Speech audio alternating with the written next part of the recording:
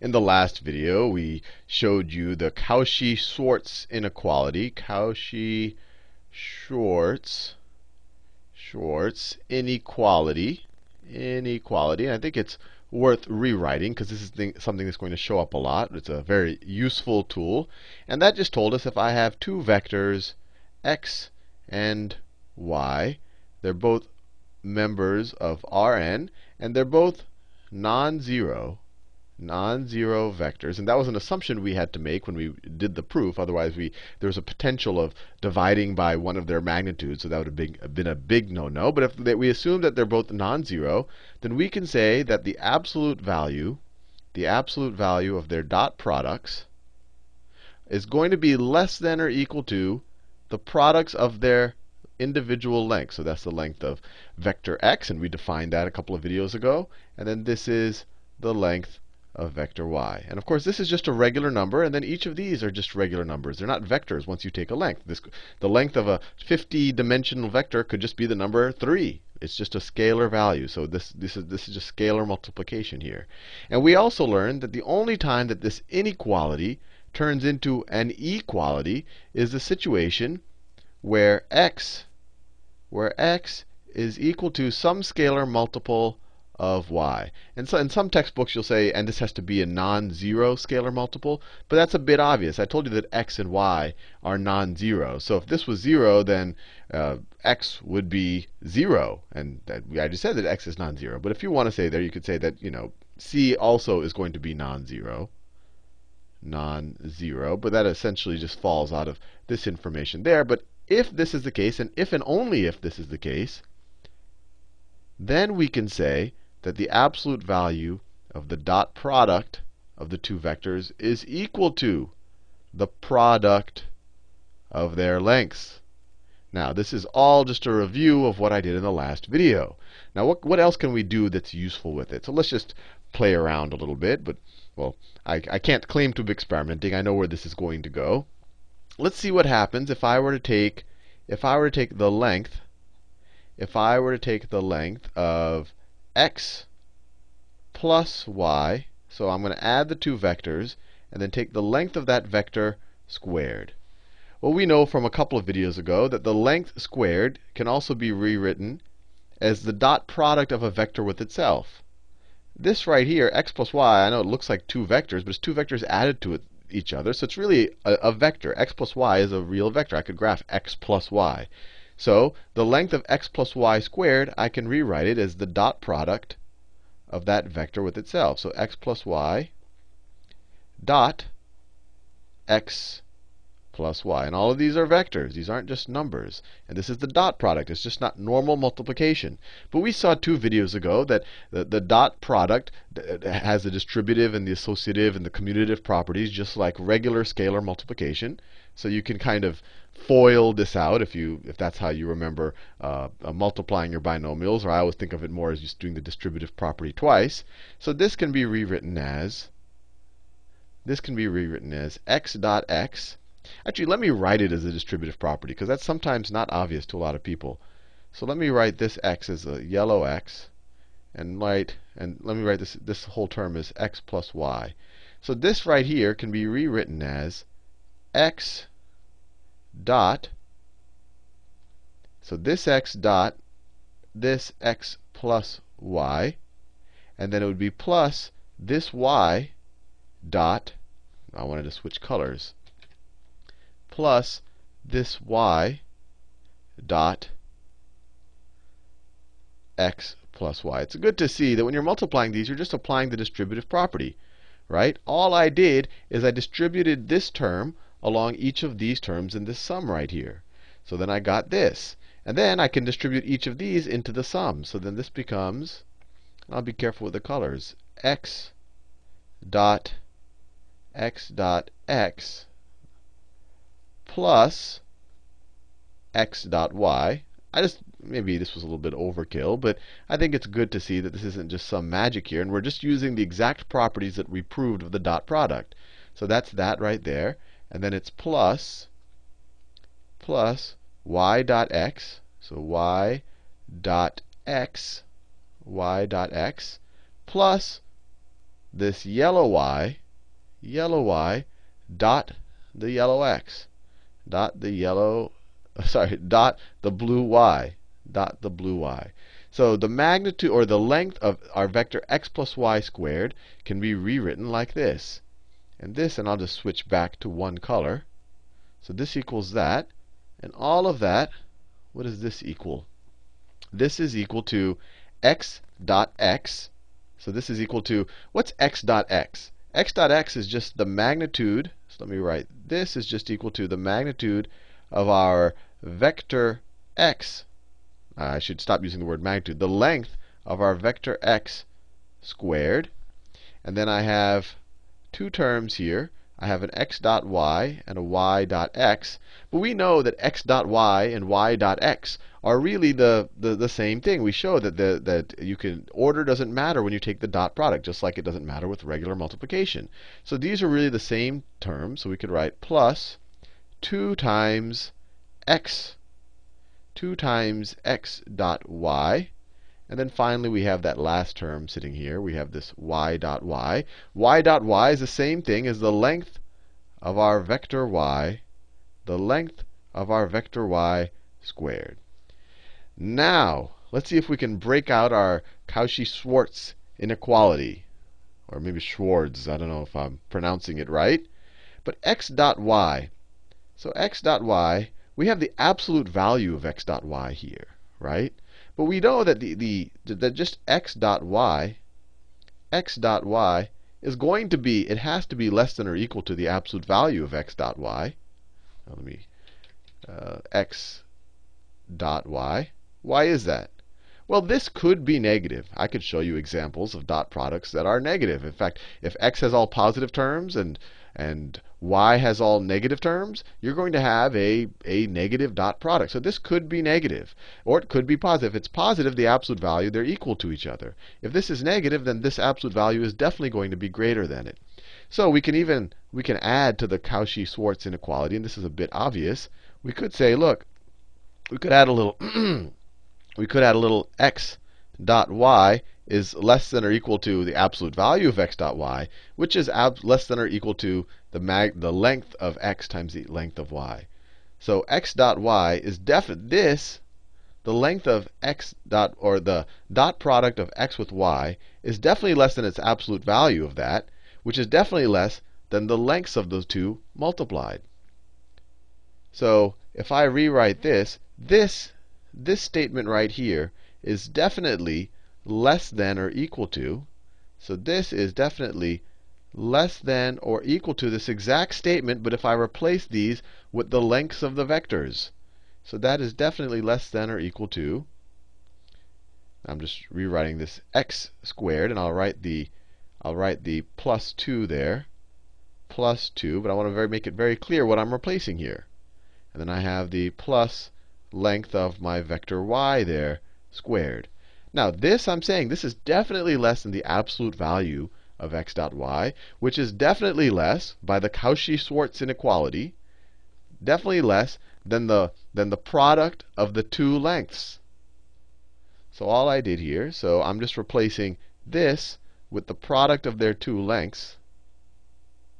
So I'm going to put x, the length of x, times the length of y, right? And since this is the same as that, this is the same as that, but this is definitely less than this, this whole term has to be less than this whole term.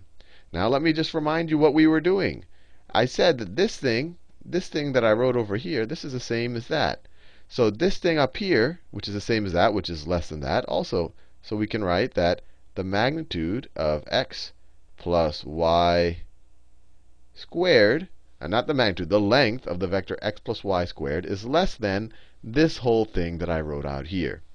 Now, or less than or equal to. Now, what is this thing? Remember, I mean, this might look all fancy with my little double lines around everything, but these are just numbers. This length of x squared, this is just a number. Each of these are numbers, and I can just say, hey, look, this looks like a perfect square to me. This looks just like, this term on the right-hand side is the exact same thing as the length of x plus the length of y plus the length of y, everything squared, right? If you just square this out, you'll get x squared plus 2 times the length of x times the length of y plus y squared. So our length of the vector x plus y, the length of our vector x plus y squared is less than or equal to this quantity over here. And if we just take the square root of both sides of this, you get the length of our vector x plus y is less than or equal to the length of the vector x by itself plus the length of the vector y. And we call this the triangle inequality, which you might have remembered from geometry. Triangle inequality. Triangle inequality. Now, why is it called a triangle inequality? Well, you can imagine each of these to be separate sides of a triangle. In fact, let's draw it. We can draw this in R2. Let me turn my graph paper on. Let me see where the graphs show up. If I turn my graph paper on, right there, maybe I'll draw it here. So let's draw my vector x. So let's say that my vector x looks something like this. Let's say that's my vector x. It's the vector 2, 4. So that's my vector x. And let's say my vector y, well, I'm just going to do it head to tail because I'm going to add the 2. So my vector y, I'm going to do it in non-standard position. Let's say it looks something like, let's say my vector y looks something like this. I'm going to draw it properly. So let's say that's my vector y. So that's my vector y. Then what does x plus y look like? X plus y. And remember, I can't necessarily draw any two vectors on two-dimensional space like this. I'm just assuming that these are in R2. But this is just to give you the idea. So then this is their sum, right? You took from the tail of x to the head of y. So this vector right here is the vector x plus y. And that's why it's called a triangle inequality. It's just saying that, look, this thing is always going to be less than or equal to, or the length of this thing is always going to be less than or equal to the length of this thing plus the length of this thing. And that's kind of obvious when you just learn two-dimensional geometry, that, look, this is a much more efficient way of getting from this point to this point than going out here and then going out here. And then what's the limiting, or what's the case in which this length is equal to these lengths? Well, if you keep flattening this triangle out and you go to the extreme case, you go to the extreme case where maybe the vector x looks like this. The vector x looks like this, and if the vector y is just kind of going in the exact same, the vector y is going in the exact same direction, maybe it's going a little bit further, right? So this is vector x, this is vector y. Now x plus y will just be this whole vector. Now that whole thing is x plus y. And this is the case now where you actually, where the triangle inequality turns into an equality. That's why that little equal sign there. The extreme case where essentially x and y are collinear. And why does that work out? We can even go back to our math and understand that. So let me turn my graph off. We can go back to our math here. If I go back to this point, remember, right here, I made the statement, look, this thing is definitely less than this thing over here. But what if I made an assumption? What if I said that x is equal to some scalar times y? And actually, I have to be careful, because just some scalar times y, remember, our Cauchy-Schwarz inequality said that, look, the inequality turns into an equality if x is some non-zero scalar of y. And then we can apply this. We can say that the absolute value of x dot y is the same as this over here. But I don't have the absolute value of x dot y here. I don't know that this is positive. I can say definitively that this is a positive quantity because I took the absolute value of it. No absolute value here. So the only way that I can ensure that this is a positive quantity, that this is the same thing as the absolute value of x dot y, is to enforce, if I'm kind of going to go down this road, is to enforce that this term right here, that c be positive. Because if c is positive, then x dot y, if x dot y then that would be the same thing as c y dot y, which we know is just the same thing as c times the magnitude of y squared. And the only way that I can ensure that this expression right here is equal to the absolute value of x dot y, the only way I can assure this is if c is positive. If c is negative, then this is going to be a negative number while this is a positive. So if I assume that this is positive, then I can say that x dot y is equal to the absolute value of x dot y. And since it's a scalar multiple, then I could say that that term is equal to, not just less than or equal to, the magnitude of x's and y's.